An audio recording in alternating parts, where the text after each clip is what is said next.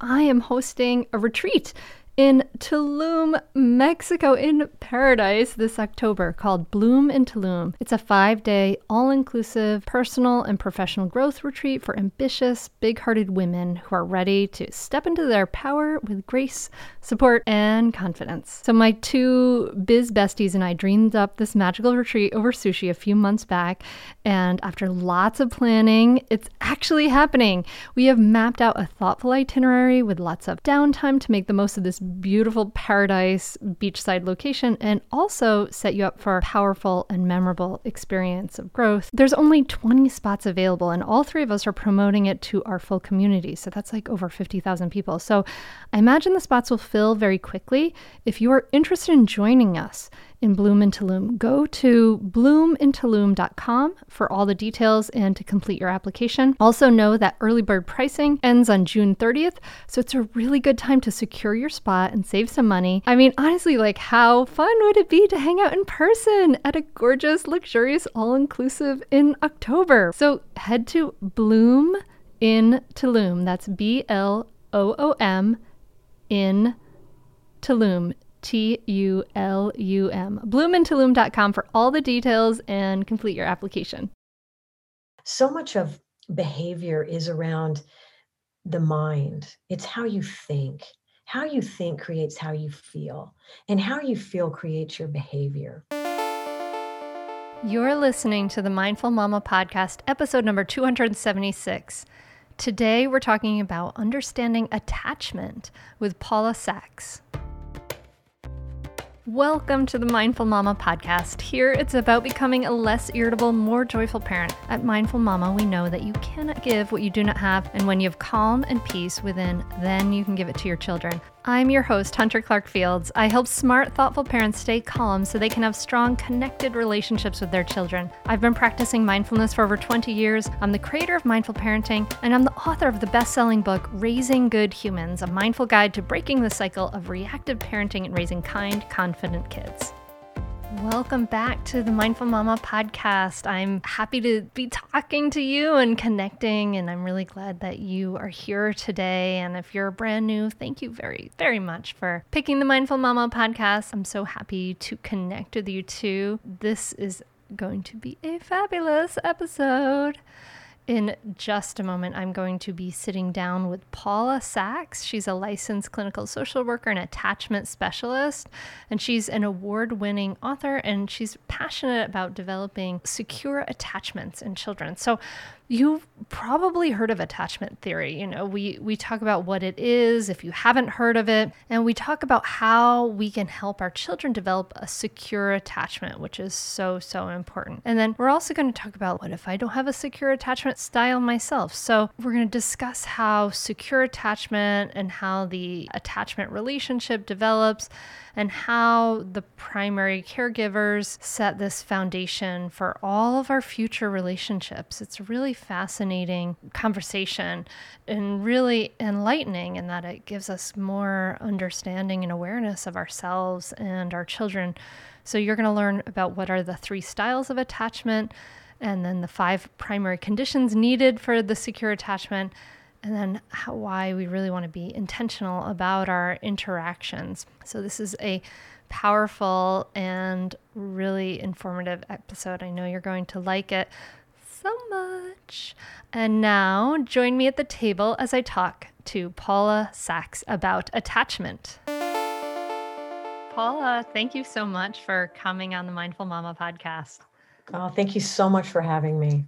I'm excited to talk to you. And then you just said like you were hypnotizing someone. So now I have all these questions about that, but we're supposed to talk about, I would love to talk about attachment, of course, too. Of course, there's a lot I guess we could talk about, but we haven't talked a lot about attachment on the Mindful Mama podcast. And yet I know how important it was. I remember like the light bulbs going off in psychology class in college and being like, oh my God, was I insecurely attached? And just like wondering all these questions about it. And of course, then a lot of parents know a lot about attachment theory or, attachment parenting, right? Like we know that's the importance of attachment sort of through that idea and like, holding the baby and baby wearing and all of that stuff. But maybe you could kind of give us like kind of the basics of what attachment is and why it's so important first.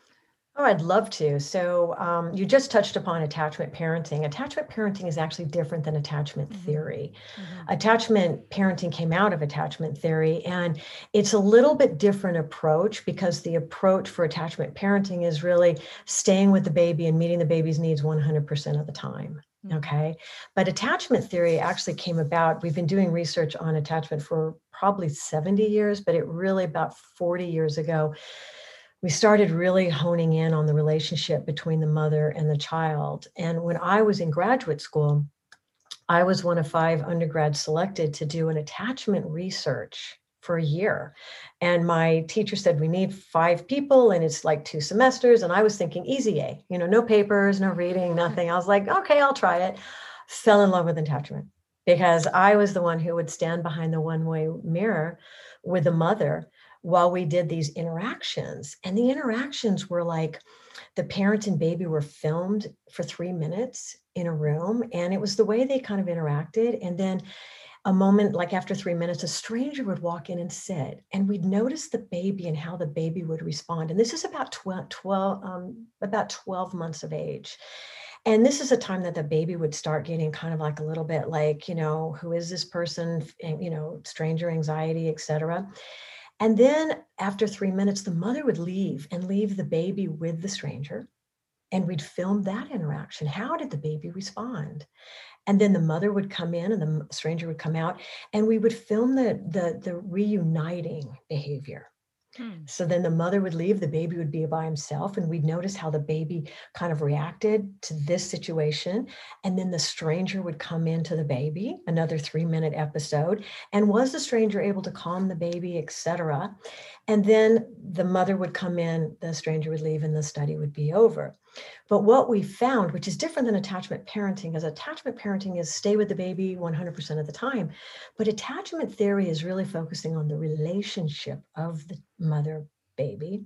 And the reason why I'm saying mother is because most of the time that's what we filmed was the mother, but it can be the primary caregiver, which means the person who's with the baby the most often, right? And so what attachment theory does is we take a look at the relationship. We also look at the disruption. Disruption means when the mother's not there or a stranger's there or the baby's alone, and then how they reunite. And out of this study, we were able to come up with the 5 primary conditions needed for secure attachment. So, okay. So now one thing I want to like point out here that's pretty interesting is that like, here in the United States, we are like, it's just like a one family by themselves in a little house, right? But in a lot of cultures, a baby is like passed from person to person to person, and there's probably a lot of different attachments, I imagine. So, I mean, obviously this isn't taking that into account. It's kind of looking at this one primary attachment with the mother, right? So I'm just curious, did it take that into account in any way? It does, in the sense, like, let's say Israel, for instance, they have kibbutzes where, a lot of they're like a community that raises a child. And we find that actually children are highly more secure in a situation like that. We also know that, let's say some other countries, I want to say like China, where there's a lot of factory workers, we see a lot of dismissing attachment because children are put into, let's say, away from the family, away from the mother, put into like a situation where there's one person take care of a lot of children. All right. And the children are not getting their needs met on more of a consistent, reliable way. And that kind of fosters a little bit of insecure attachment.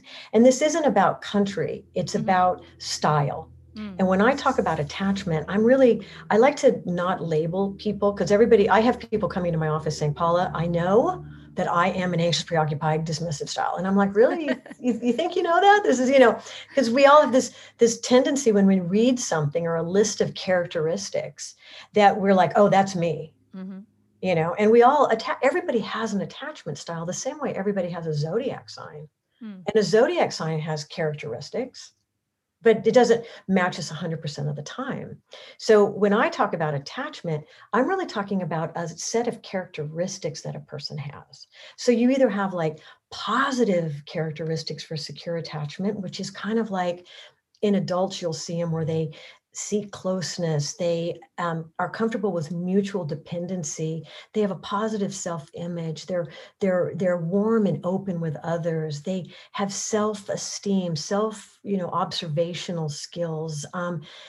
Relationships tend to be stable. This is a cluster of behaviors. Mm-hmm. Does that make sense? Yeah.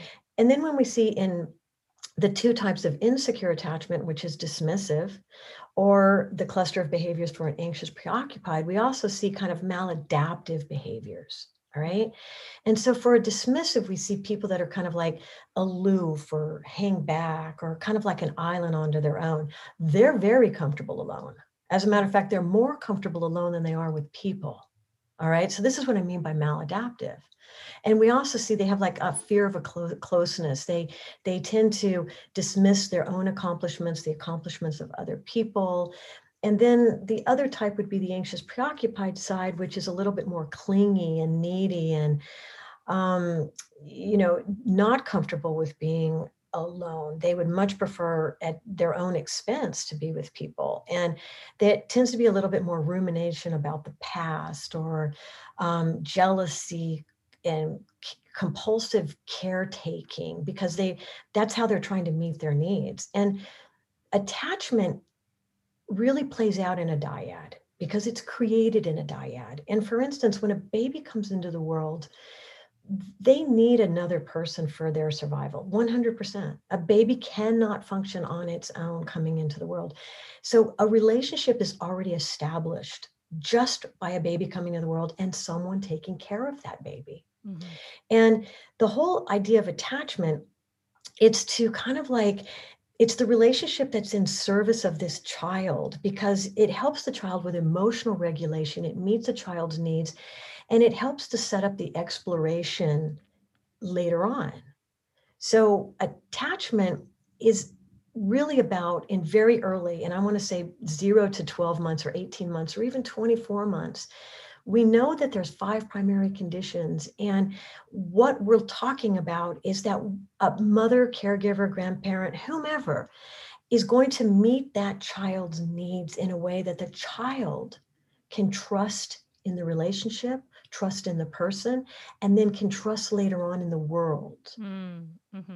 Okay. So that's what attachment is. So you're describing like these different sort of styles of attachment, and that secure attachment is what we're wanting, right? Obviously that's the middle, that's like got all the positive characteristics. And I imagine there's a continuum, right? When you may have different attachment styles, probably in different relationships too. But for us as parents, for our kids, we're wanting to give them that security. We want them to feel that trust in the world. We don't want them to grow up anxious and worried and preoccupied and all of those things, and for the challenges, right? For a lot of parents is like, I may feel anxious and worried and preoccupied and all of those things. So how do I give my child this sort of secure attachment? But I think, maybe we'll see as you're going to describe, but like in the infant stages, it's pretty clear, right? Like it's just like meeting those needs and that love and all of those things. But you tell me, like, what are those conditions that we need for a secure attachment?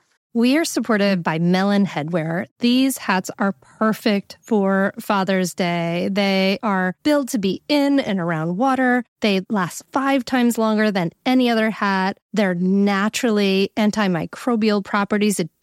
Sweat doesn't break down the hat. No sweat stains, no smell ever. It's built for the water. We tested it tubing on the Brandywine River and it was fabulous. It even floats when it drops in the water. It doesn't lose shape. It is amazing. An incredible, comfortable fit. Use code MINDFUL at checkout for 30% off your order. If you're trying to figure out a Father's Day gift, honestly, trust me, this is exactly what they want. Go to melon.com, that's MELIN.com, and use the code MINDFUL at checkout for 30% off.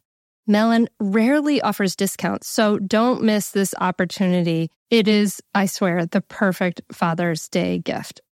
premium headwear, melon.com. Use the code MINDFUL for 30% off. We are sponsored by MIDI Health.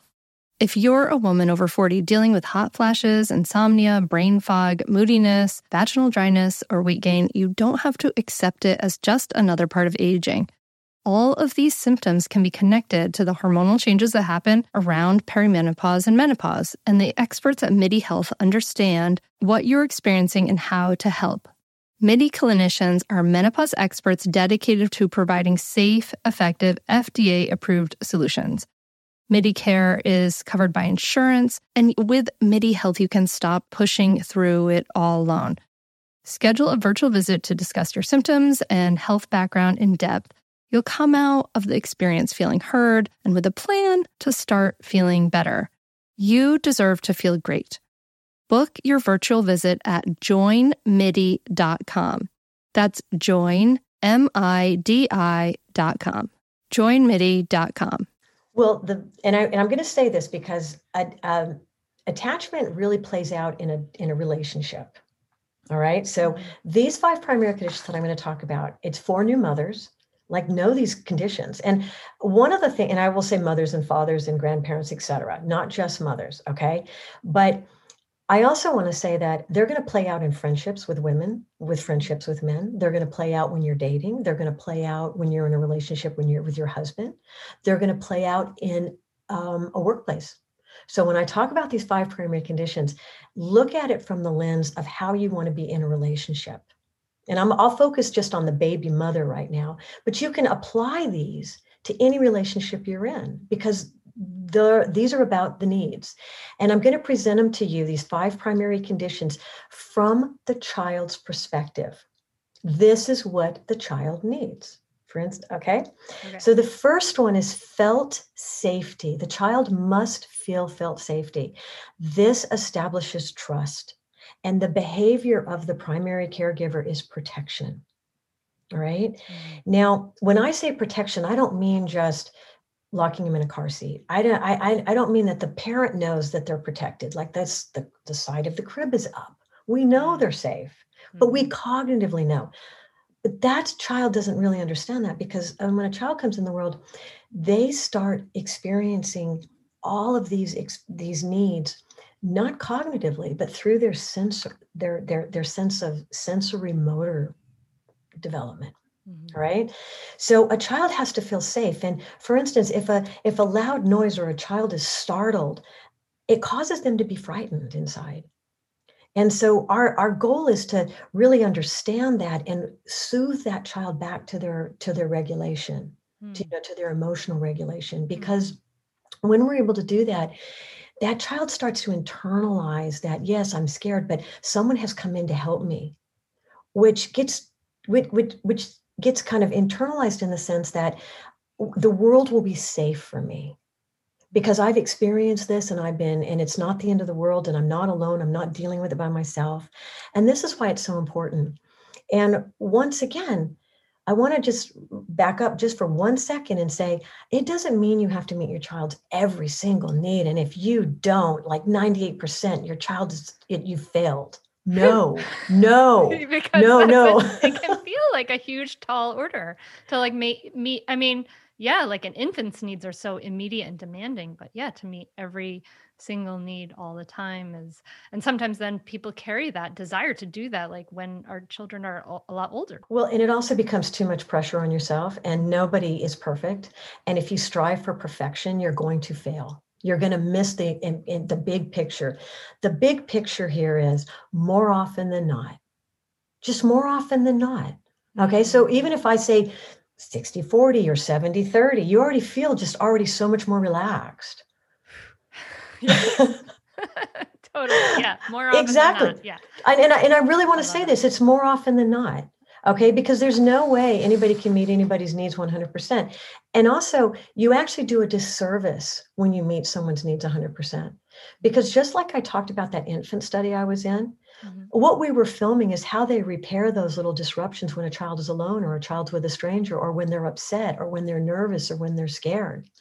You need those moments so you can have a corrective experience, because that's what sets the stage on resilience, and that's what sets the stage on, self-regulation.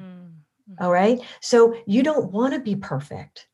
You've got to have those inevitable challenges that even as an infant, you've got to have those inevitable challenges of like, there's a little bit of time until mommy or daddy gets to me or whatever it is. We don't want to like manufacture them, but like that's life. I love that. Thank you for underlining the importance of like, it's just more than not. Yeah. And we don't have to be perfect. Thank you. No, and I'll tell you something, it's too much pressure. And especially as, and I'll just say from a mother perspective, because I was a mother. Mhm. And not only are we mothers, but we're wives, we're either single parents, or we have jobs, or we have other relationships that we're also balancing. So, this all inclusive where you have to meet, a child's needs at the expense of everything else, it sets you up for failure. And failure doesn't make you feel good about yourself. So what I want to present, and especially with attachment, let's focus on the positive. Let me just give you the 5 primary conditions. So the second one is feeling seen and known. Now, feeling seen and known is going to be in the sense that the parent behavior is attunement to really understand the inner state, the interstate of your child, what their internal world is feeling. All right. And this is important because a child has one cry. They have one cry, and the parent has to kind of decipher, is this a hungry cry? Is my child in pain? Is my child sleepy? This is what I mean by attunement. And also, like, when like, that's my child is off. There's something wrong here. It's this intuition that's just not her. She's acting a little bit odd. That's what I mean by being seen and known. And what that does for a child is it really helps them with their self-development, because they know that they have something and there's someone in the world that's really trying to help them figure it out, because they don't have the wherewithal to figure it out. So they really need that other to come in and kind of help them. And this is really where that mindfulness piece comes in, that like presence, like being able to be in a place of curiosity and, kindness and curiosity. Who are you today? Like, let me be curious rather than kind of making the mental shortcuts. Like, let me really see and hear you. I love that. Yeah. So that's the second one. And then the third one is felt comfort. Now, the child needs to internalize these feelings. It's not just pick up your child when you're crying and looking at your phone. You're doing an instrumental love, which is picking up your child. But if you're not present and mindful with that child to really soothe them and reassure them, so the child gets this internal message that when they're upset, they're going to be comforted. It's not the end of the world. Their whole sense of self doesn't crumble. Okay. And that their need is going to be met, once again, more often than not.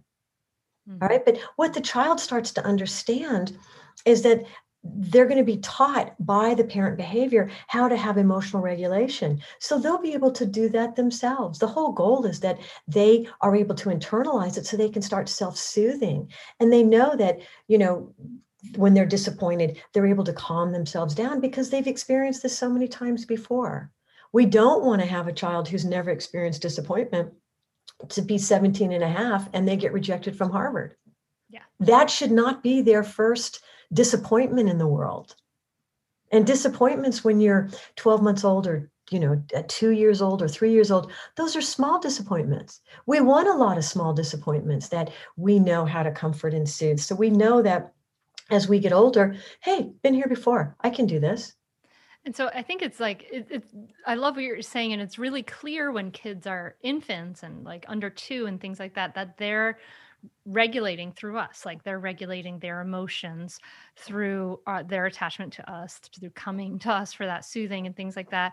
And I sometimes I think it can be hard to see, I think, as parents, like when does that transition start, right? As far as like how old are kids when the transition starts to more self-regulation, or when should we expect more self-regulation? Sometimes we it's hard to remember for a lot of parents with a 5-year-old that like they're maybe still regulating they have upset feelings. So they're coming to you for that regulation. Do you know what I'm saying?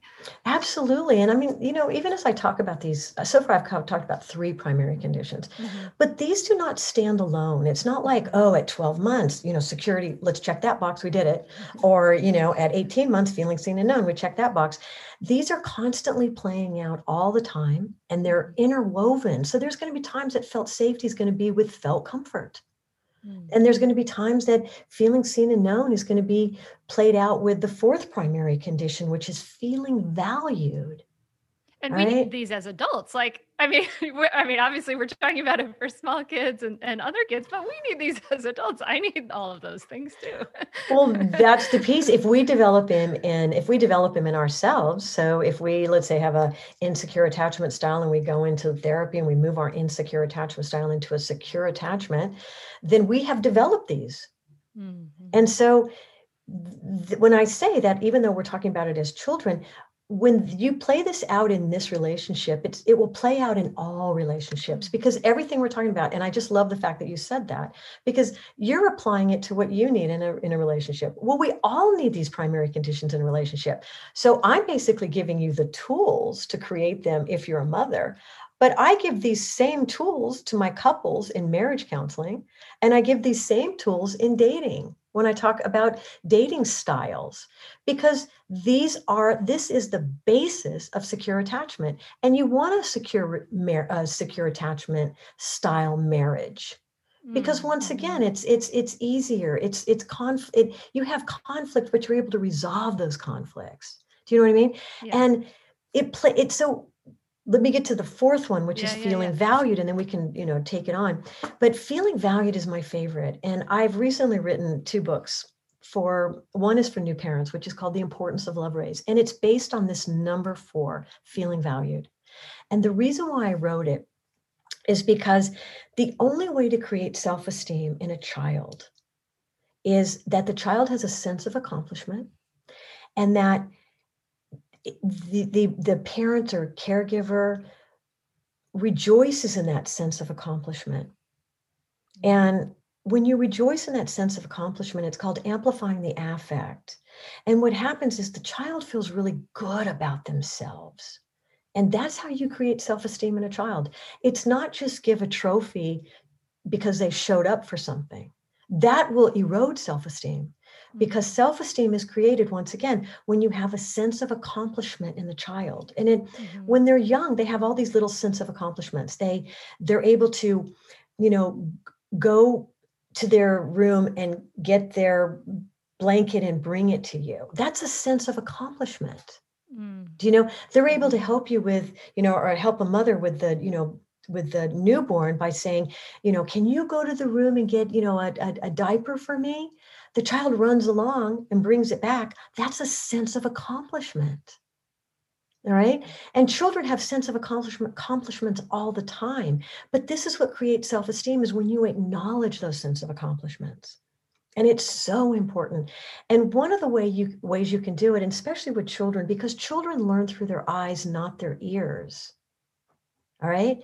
So if you give a sense of accomplishment verbally, but you don't show it on your face, there's no joy or happiness coming from your face into your eyes, but you say it, well, they don't really hear it because they don't see it.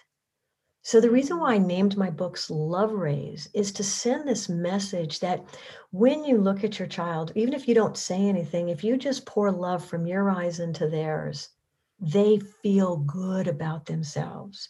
Because don't forget, most of this is set before children have a cognitive understanding. So words mean nothing. They're assessing everything in the world by how you present to them. If you come at them with this loving face and happiness, they coo back at you. But if you come at them because you're stressed, you're busy, and you're just picking them up and have to feed them before your next phone call, that child is going to feel that anxiety. Does that make sense? So when we talk about mindful parenting, we want to really talk about being present in that moment. And that's key. And one of the things that I can't stress enough is Love Rays. And we know it when you, and just remember that time. And if you're pregnant, I always tell pregnant women this as well. Notice that moment that child is born and that child is put in your arms, or if you're an adoptive mother, that time you meet that child, you get this surge of love and you can't stop smiling no matter how much you try. You're just in awe and wonderment of this little baby. Well, that child is feeling valued in that moment. They don't understand what they're feeling, but it feels good. It just feels good. Hey there, I'm Debbie Reber, the founder of Tilt Parenting and the author of the book Differently Wired. The mission of Tilt is to change the way neurodivergence, whether that's having a learning disability, having ADHD, being gifted, autistic, or some combination of all of the above, is perceived and experienced so differently wired kids and the parents like us raising them can truly thrive. On the Tilt Parenting podcast, I get to talk with authors, therapists, educators, and parenting experts who are committed to this mission. I ask the questions my listeners are most curious about when it comes to supporting our kids. And in turn, my guests share strategies for challenges, out-of-the-box ideas for navigating school, best practices for therapies, tips for advocating, and so many thoughtful insights on what it really takes to help our kids grow up feeling seen and respected so they can create awesome lives for themselves. I know that raising a differently wired kid can feel overwhelming and isolating, but I promise you, you are not alone, and it can feel so much better. If you're on this parenting journey, come listen to Tilt Parenting. Together, we can shift this paradigm and show up for our exceptional kids with hope, possibility, and joy. Hi there, I'm Andrea Owen, self-help author with 19 translations of my books, global keynote speaker, and life coach. My podcast, Make Some Noise, has been serving up self-help in a simple-to-digest way for the last decade.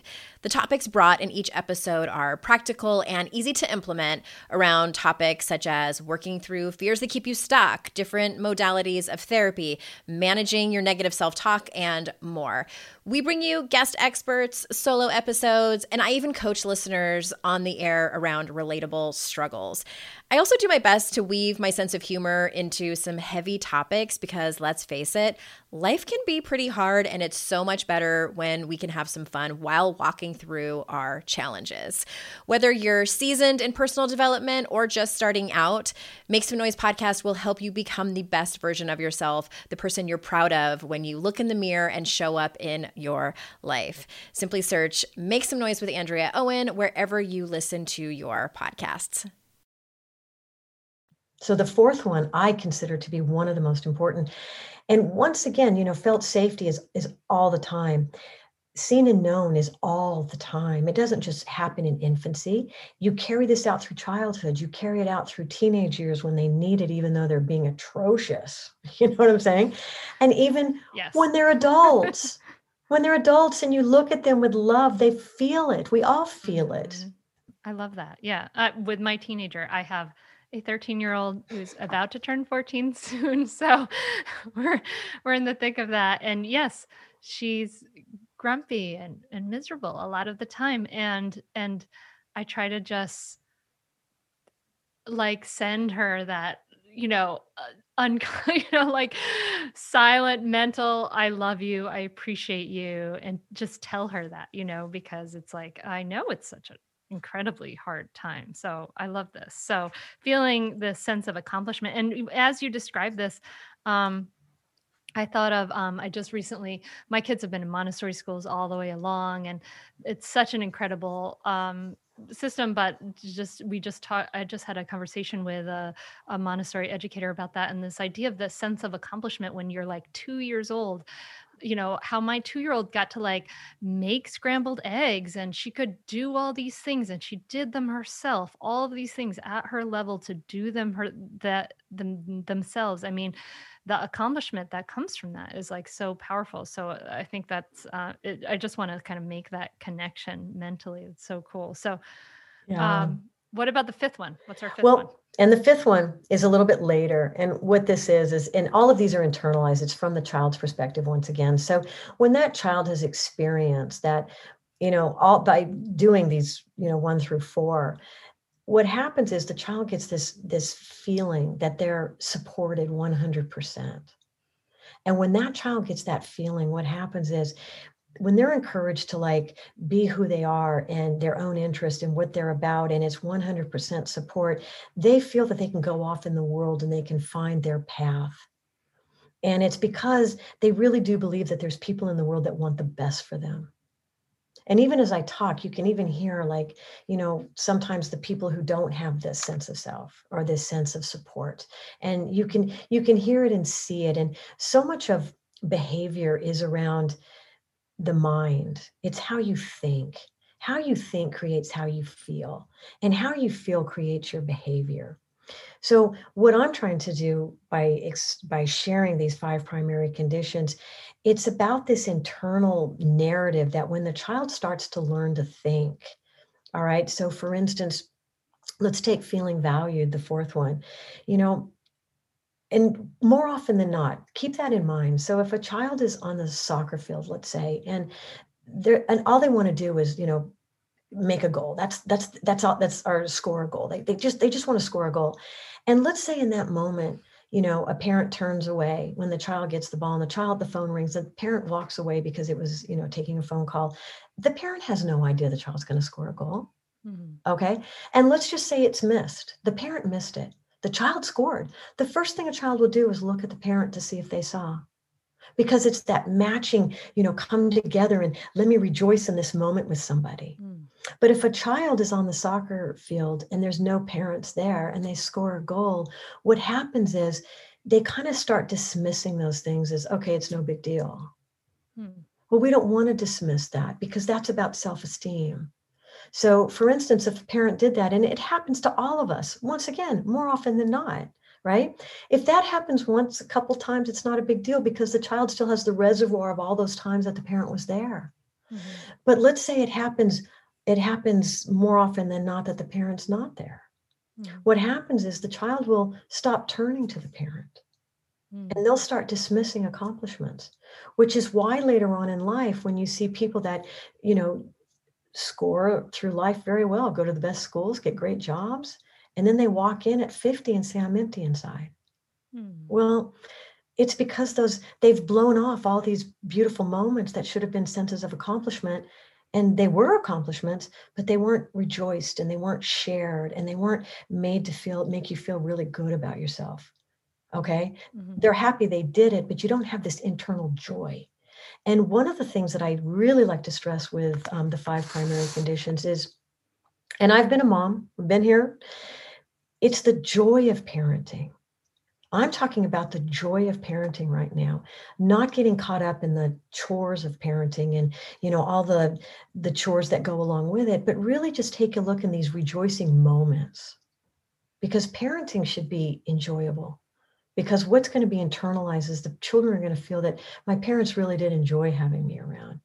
My childhood was fun. We laughed a lot. Yeah, everybody has issues. Everybody has stuff. But the overarching theme is going to be joy. Yeah, we want that. I mean, because, sorry, as you're talking about this, I think about this idea of sometimes as parents, people come with a sense of like, I want to do it right, and a feeling of not good enough in themselves.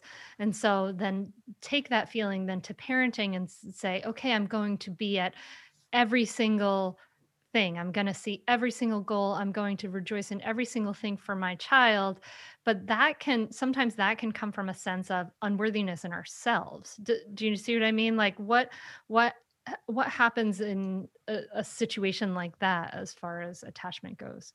Well, it's interesting because obviously secure attachment is what we want. It's just a healthier way of being. And, there are attachment styles. We do learn our attachment from our primary caregiver. So let's say, for instance, you've got someone with secure attachment as a father, and you've got someone with an anxious preoccupied style as a mother. These styles are going to come out. And I'll give you an example just to illustrate the 3 different types. And I'll use it from a parent perspective. All right. So let's say we have a child who gets in the elevator, they're 3 years old, and they say, Mommy, I want to press the button. Right? We all have been there, right? Well, a securely attached mother will know that that's a sense of accomplishment. And it's a really good feeling state. So they're like, of course, go ahead and press the button. Oh, I'm so happy. This is great. You did such a great job. Okay. Because it's a shining moment. They recognize in their child that, they feel really good about themselves. right? Mm-hmm. Now, let's say a person who has a dismissive attachment style, all right, gets in the elevator with the 3-year-old. And the child says, Mommy, Mommy, I want to press the button. And the dismissive style will kind of, and the whole reason why it's called dismissive, they dismiss things. Mm-hmm. So that will be like, do whatever you want. I don't care. Or, I'm looking at my phone. Sure, press the button.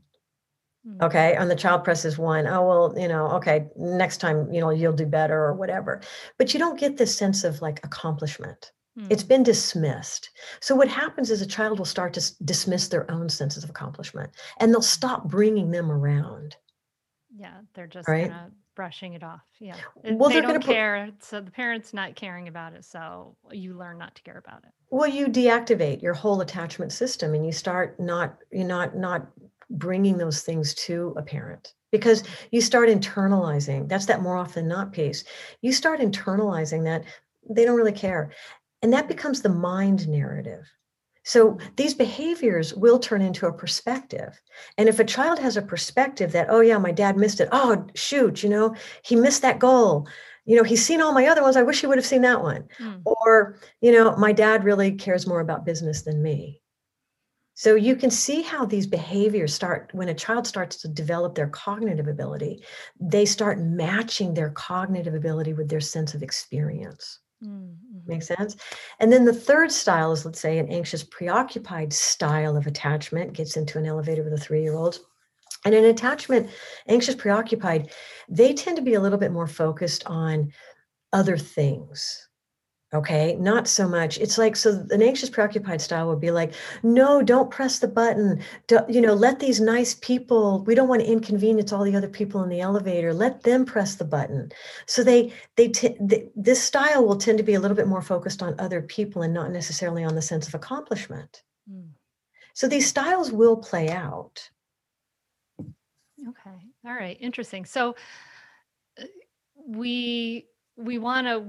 so for us to give our kids this secure attachment that we want them to have, this sense of trust in the world, all of these things, we want to give them this, just to review, this sense of safety, felt sense of safety. We want to see them and know them. We want to soothe them. We want to show them they're valued, and, we want to support their best self. So, but then for a parent who may discover that, well, there's a couple of things I want to go here. But for a parent who may discover like, oh, I don't have that sense of secure attachment. I don't have that sense of trust in the world. I may be more like anxious than not anxious. Their goal then is going to be to try to help themselves get to a secure attachment place. I would say yes. And the reason why I say yes on that is because we have something which is, even though we're talking about an attachment style, these are all clusters of behaviors. And if we get the wherewithal to really understand some of the maladaptive behaviors and turn them into more an adaptive style, okay? So someone who, let's say, is dismissive, and I work with adults in my office, so it's very difficult to get someone who has a dismissive attachment style to come in for therapy, because their stance is kind of like, there's nothing wrong with me. It's the world that's the problem. I'm fine. Or they'll come into to seek therapy or seek treatment if the wife is insisting, okay, or something has gone awry and they're not getting it, or they are coming in and saying, I feel empty inside. I don't know what's going on. All right. They do quite well in therapy, because what happened very early on is they have this, once again, a perceived rejection. And I'm talking about that father who turned away on the phone. The child will, not that the parent rejected the child. No way did the parent reject the child. The parent just took a phone call. But it's this perceived rejection on the child's part. Okay. Mm-hmm. So, the one thing about attachment is, I really want to make this very clear. This is not about the parents have just done something so egregious. No. It's the way the child perceives the behavior. Okay. So, which is more often than, so we go back to more often than not. So the father turns away, and I'm going to just say father on this one, because I've consistently been saying it. The father turns away. Well, the child, if the father does that all the time, the child will start to develop this perception that the father cares more about business than him. Okay. The father might not, but it's just in those moments, he's not aware that this is kind of a rejecting behavior. Okay. And I don't, by all means, I say that parents do not go out of their way to neglect their children or go out of their way to cause rejection, but it's the way the child will start to perceive it in their needs, because children have all these needs. All right. And this is where it gets to be very important. And when I say focus on these 5 primary conditions, regardless of your attachment style, by just knowing these and really making these the primary piece in that relationship is really going to help you regardless what style you have. All right. One of the things we do know is that an anxious, preoccupied style set of behaviors, they tend to focus so much on other people. And what happens is the child starts to perceive this kind of like neglect. And children will assess very quickly what mood their parent is in when they walk in the room. And if someone has, let's say, a very inconsistent attachment style, or is, let's say, an anxious, preoccupied style where they're more interested in, what's going on with the neighbors and making sure the neighbors are happy, that they just kind of push their child aside, a child will start doing anything they can to get their parents' attention. And you'll see a little bit more acting out. So these things do play out, but I don't, for new parents, if we just focus on the 5 primary conditions, it will help them so much with regardless what kind of style they have. It's later on when, you've been a parent for a while and things are starting to get a little bit hard, because attachment is created in a dyad between 2. It plays out in a dyad. All right. And so what's going to help is, like, let's say, therapeutic intervention later, because it will have to be healed and repaired in a dyad. Meaning, if somebody has a anxious, preoccupied attachment, then that needs to be repaired in the context of relationship. It's not something that someone can do on their own. Well, they would need guidance through that. So, like, I kind of consider myself as, I am a therapist, but I also feel like I'm also kind of a guide, because I'll be like, well, this is the way we want to look at this. And this is the way we want to do this. And, once again, I'm talking about something very cognitive, which it would be for an adult, but for a child, if we just kind of focus on this feeling of safety, and we just want to be very mindful of making sure they feel seen and known. This is about the parent's behavior, but it's not about the parent so much. It's about what the child needs. And we want to put the child's need here to be very mindful of that, because later on, attachment is about needs as well. So if you're in a marriage, and a lot of times what I see in dating is I see opposites attract. So I'll see let's say someone with dismissive style will be very attracted to someone who has an anxious, preoccupied style, because they're opposites. Oh, no. Yeah, I could see how that could happen. Yeah. Well, it does happen, because, what is perceived by one looks so fabulous in the other. But then it causes problems, because neither one knows how to help the other person meet their needs. So then it becomes huge. But then once again, what I do is I focus on these 5 primary conditions, and we keep focused, because this is what it's all about in all relationships. So what we want to do as mothers and parents and grandparents with a newborn, we want to get these in there. We want to establish them. We want to make them strong. We want to put all those good things into the children, and then you have a better chance later on. That's beautiful. So safety, feeling seen and known, soothed, feeling valued, and feeling that support for your best self. I love all of those. So what are some ways we can do that? I mean, how did you do that with your kids when you would obviously study this in grad school, and then there you go, you have some children. Oh my gosh, there's your chance.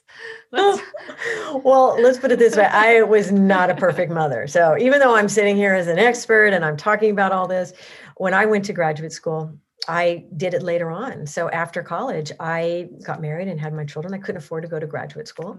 So I got married and I had my children. And believe it or not, I wasn't focusing on attachment. You know what? I was focusing on being married and, making sure that, my house was good and my marriage was good and, my children, and I put them in and I thought I did everything well, and I did. My kids are great. They're fabulous. They have turned out so well, but it's not because I was cognitively aware of these 5 primary conditions, right? So I went back to school when they were probably in junior high and, elementary school and junior high. And I got my graduate degree, and then I really got back into attachment. And it was at this point I got back into it, and I was part of a group of people in Boston, and we decided we used to meet regularly and discuss our cases with attachment. And we wrote the book, Attachment Disturbances in Adults, Treatment for Comprehensive Repair. And this became its 793 pages or 95 pages of dense everything about attachment. And out of that, I took those and I took just the 5 primary conditions, because that book is really a textbook. And I did this new book for new parents. And I said, look, focus on these 5, just focus on these 5, make it easy. Because as a new mom, a lot of people get scared away from attachment, because when you're pregnant, you're like, I'm just going to love my baby and everything's going to be fine. I'm not going to have any problems. And I agree with you. But let me tell you, love is a verb. And let me give you the actions needed in that love to do it. It doesn't mean you're not going to have problems. It truly doesn't. It just means you have skills and where to keep your focus on, not so much on the child's behavior, but focusing on the relationship between the two of you is so much more important, because it takes away from they're doing something bad, I'm a failure. No, you're just focusing on the relationship, and what the relationship needs are these 5 primary things. And we keep it out of the individualness of it, because attachment is relationship. Does that make sense? I love this, because it's like about coming back to what's really important. We as humans, we have our negativity bias. We tend to focus on all the things the chores that my child didn't do, or the way they're beating up on the brother and blah, blah, blah, all of these things. It's just part of our wiring is to focus on those. And what your invitation here is to say, this is what's really, really important. Like, let's take a step back. Let's get that perspective to see what is really important. More often than not, to send those love rays out of your eyes and to have that sense of safety. So I guess if we go back to the idea of, which is not the same as attachment theory, attachment parenting, those ideas, they're based, I guess, on attachment theory, but you can, have the sense of safety and feeling seen and heard and known without, for instance, like sleeping with your child for a long time, or having them in a separate room and those kinds of things, I assume. Oh, absolutely. And I think attachment parenting, it was set up with the B's. It was like birth bonding, breastfeeding, baby wearing, and I mean, I think those things are great, but at some point the child's got to sleep in its own bed, so whether it's 5 or 6 or 6 months old. Do you know what I mean? Yeah. I mean, I guess my problem with it, like, it was very influential and helpful for me. I did all that baby wearing, and actually I slept with my child for some time, but my problem is the feeling, the guilt trip on a parent who's like, I have needs, I have a need for sleep. Like, people can respond. I mean, we don't know how we're going to respond to lack of sleep until we're in it. And it can be incredibly difficult. And then a parent may feel guilty for wanting to sleep on their own, it's just, I agree with you. And I think what's so hard, especially for moms, is we want to be perfect. We want to do everything right. And the idea that we're going to mess up our child, you don't mess up your child. All right. But if we don't take care of ourselves as women, we are going to be of no use to our baby. And that's really what it comes down to. And it's the same thing when you get on an airplane and the pilot says, if, in case the oxygen mask comes down, they don't say, moms, put it on your children first and then put yours on, because you're going to be of no use if you're worn down, and you're going to be of no use. And one of the things that you just said, like about being guilty, what causes guilt is this idea of should. Mm-hmm. So if you find your mind going into should, you need to redirect that, because once your mind clicks into should, I should sleep with my baby. what happens is the minute you say should, what gets activated is guilt or resentment. There's nowhere else to go. Your resentment will come out if you do. Your guilt will come out if you don't. And you're locked into this guilt and resentment power struggle. So what we want to do is we want to turn it around and say, I want to sleep with my baby. My baby's only going to be 6 months old for 1 month. That's it. After that, she's not 6 months old anymore.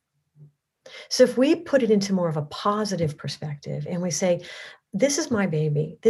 I get such a small window for a 1 month old, or I get such a small window for a 2 month old.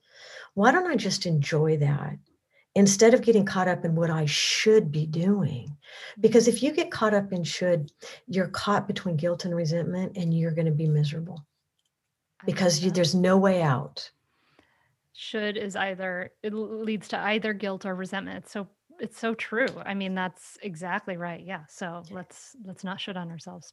Well, exactly. And I'll tell you something that goes across the board on, because so much of it, and it also depends on your attachment style. Like, if you have, let's say, a little bit more of an anxious, preoccupied attachment style, you're going to constantly be comparing to other mothers, and everybody else is doing a great job. And, you comparing yourself to somebody is one of the worst things you can do, because you're more focused on your thoughts than on your relationship with your baby. And the baby is sitting there not even involved in your thoughts about what you're doing. So my recommendation is that we focus on the relationship between the mother and the baby. And we have to be kind to ourselves. We're in it for the long haul. And when I say 18 years, you're what, at year 14 right now? Yeah. That seems like a long time. But if you break it down and say, gosh, she's only 1 month for 1 month, or she's only a year at 1 year, she's only 2 for 1 year, or she's only 3 for 1 year. When you break it down into those kind of stages, you enjoy it so much more, because it's not this like life sentence ahead of you that you have to be perfect for the next 18 years. It doesn't work that way. It's staying in the moment. Be present. Exactly. Yeah. It's just, be present and the stories, right? Like you're talking about, like that storytelling mind, and getting some freedom from that storytelling mind to really be present and be able to appreciate what's here and now. It's so, so beautiful. Paul, this has been amazing. I could probably talk to you about these things for a really long time. Is there anything that we miss that you think is important for parents to hear about attachment and for parents of whatever age kids? I think what you want to really do is you just want to really look at your children once again with love. When your children are older, they'll say to you, Mom, why are you looking at me like that? Well, because they will, because they notice it. They notice when you're looking at them with love, and they're like my daughter will say, Mom, why do you have that look on your face? You know what I mean? I want to just say, stay present, enjoy the moment. It's such an honor to be a mother. It's such an honor to bring somebody in the world. And it's such a joyful time. And I think that if we get caught up in too many other things that, let's say, take away from that joy, we miss the whole process. And once again, it's like now I walk through my house, my children are grown, and I walk through the house and I go by their bedrooms and I think, wow, did I really raise my children? Did they once really live in this room? Because when you look ahead 18 years, it seems like a long time. But when you look back, it just goes by in a second. So kind of bring it to the moment right now, because it really is a moment. Yes.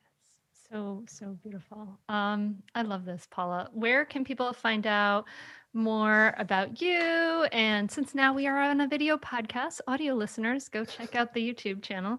I'll show an image of your book. See, back here. Okay.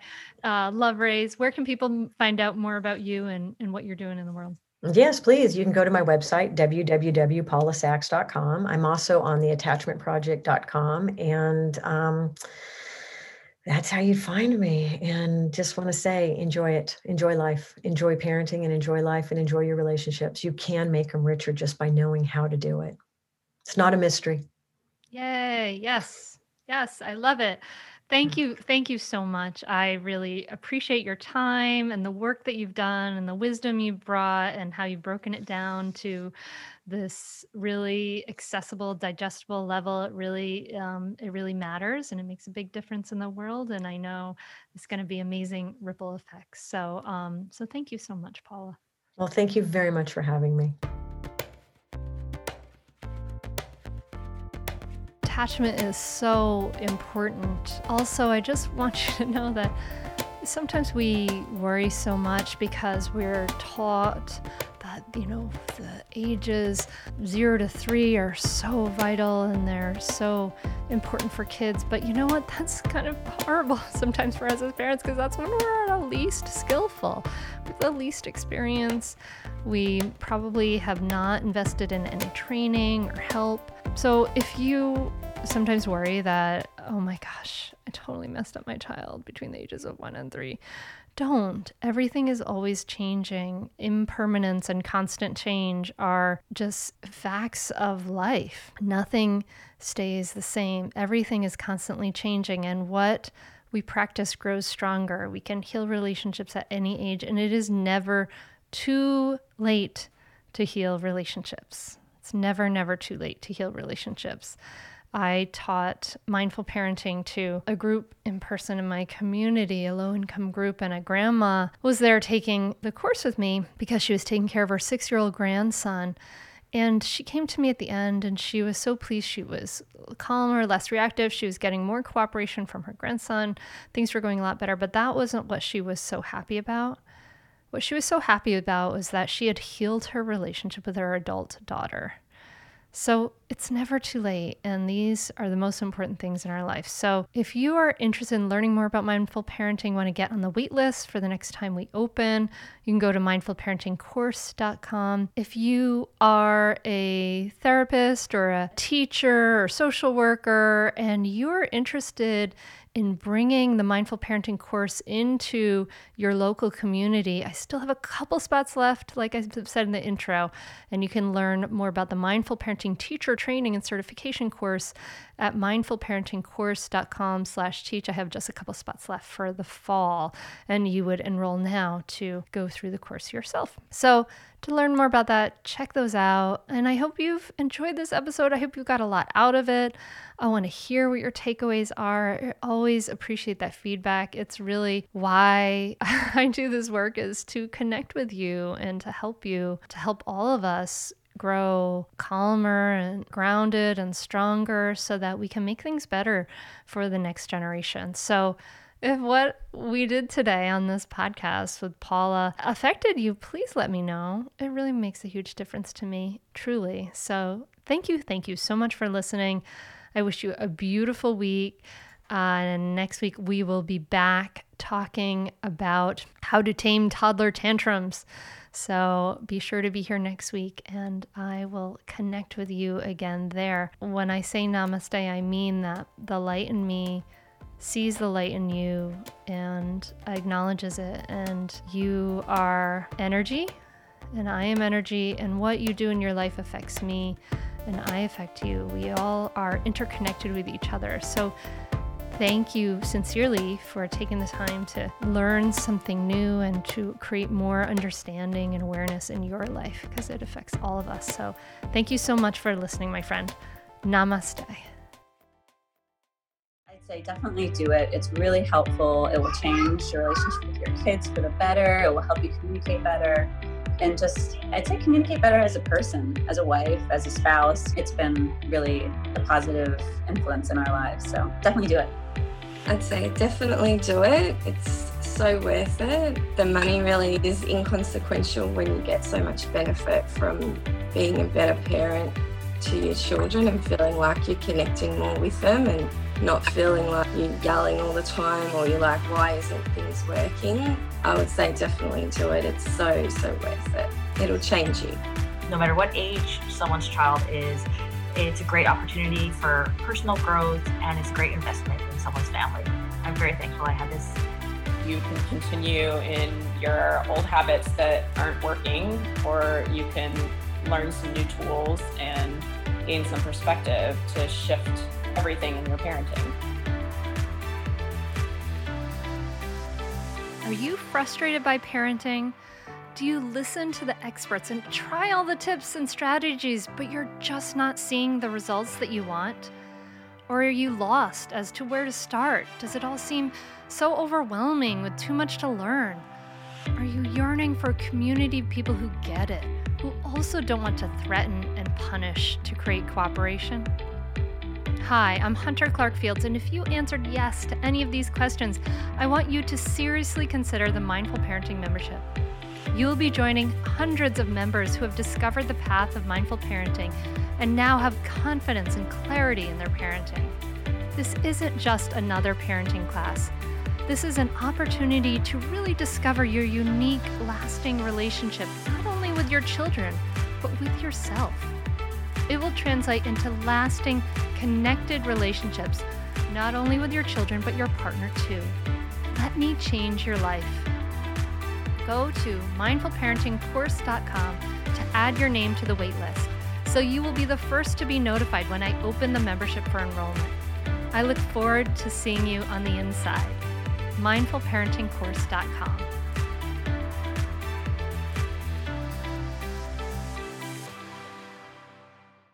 When it comes to raising kids, there's so much to consider. Things like, what do we feed them? When do we feed them? How do they sleep? What does it look like to raise kind kids? How does their nervous system work? How do I keep myself calm? What are my triggers? There's so much that comes into play, and we are distilling all of that information for you at Voices of Your Village podcast, where we bring experts in the field of early childhood and education and psychology and across the board so that you don't have to comb the internet for information. You get to show up and hang out and have shame-free, judgment-free conversations and insights into what it looks like to raise kind, empathetic, emotionally intelligent humans. I'm Alyssa Blask Campbell. I have a master's degree in early childhood education. I'm a mom of 2, and I am walking this journey right alongside you doing this work. Come hang out with me at Voices of Your Village, and we can dive into real conversations with actionable tips.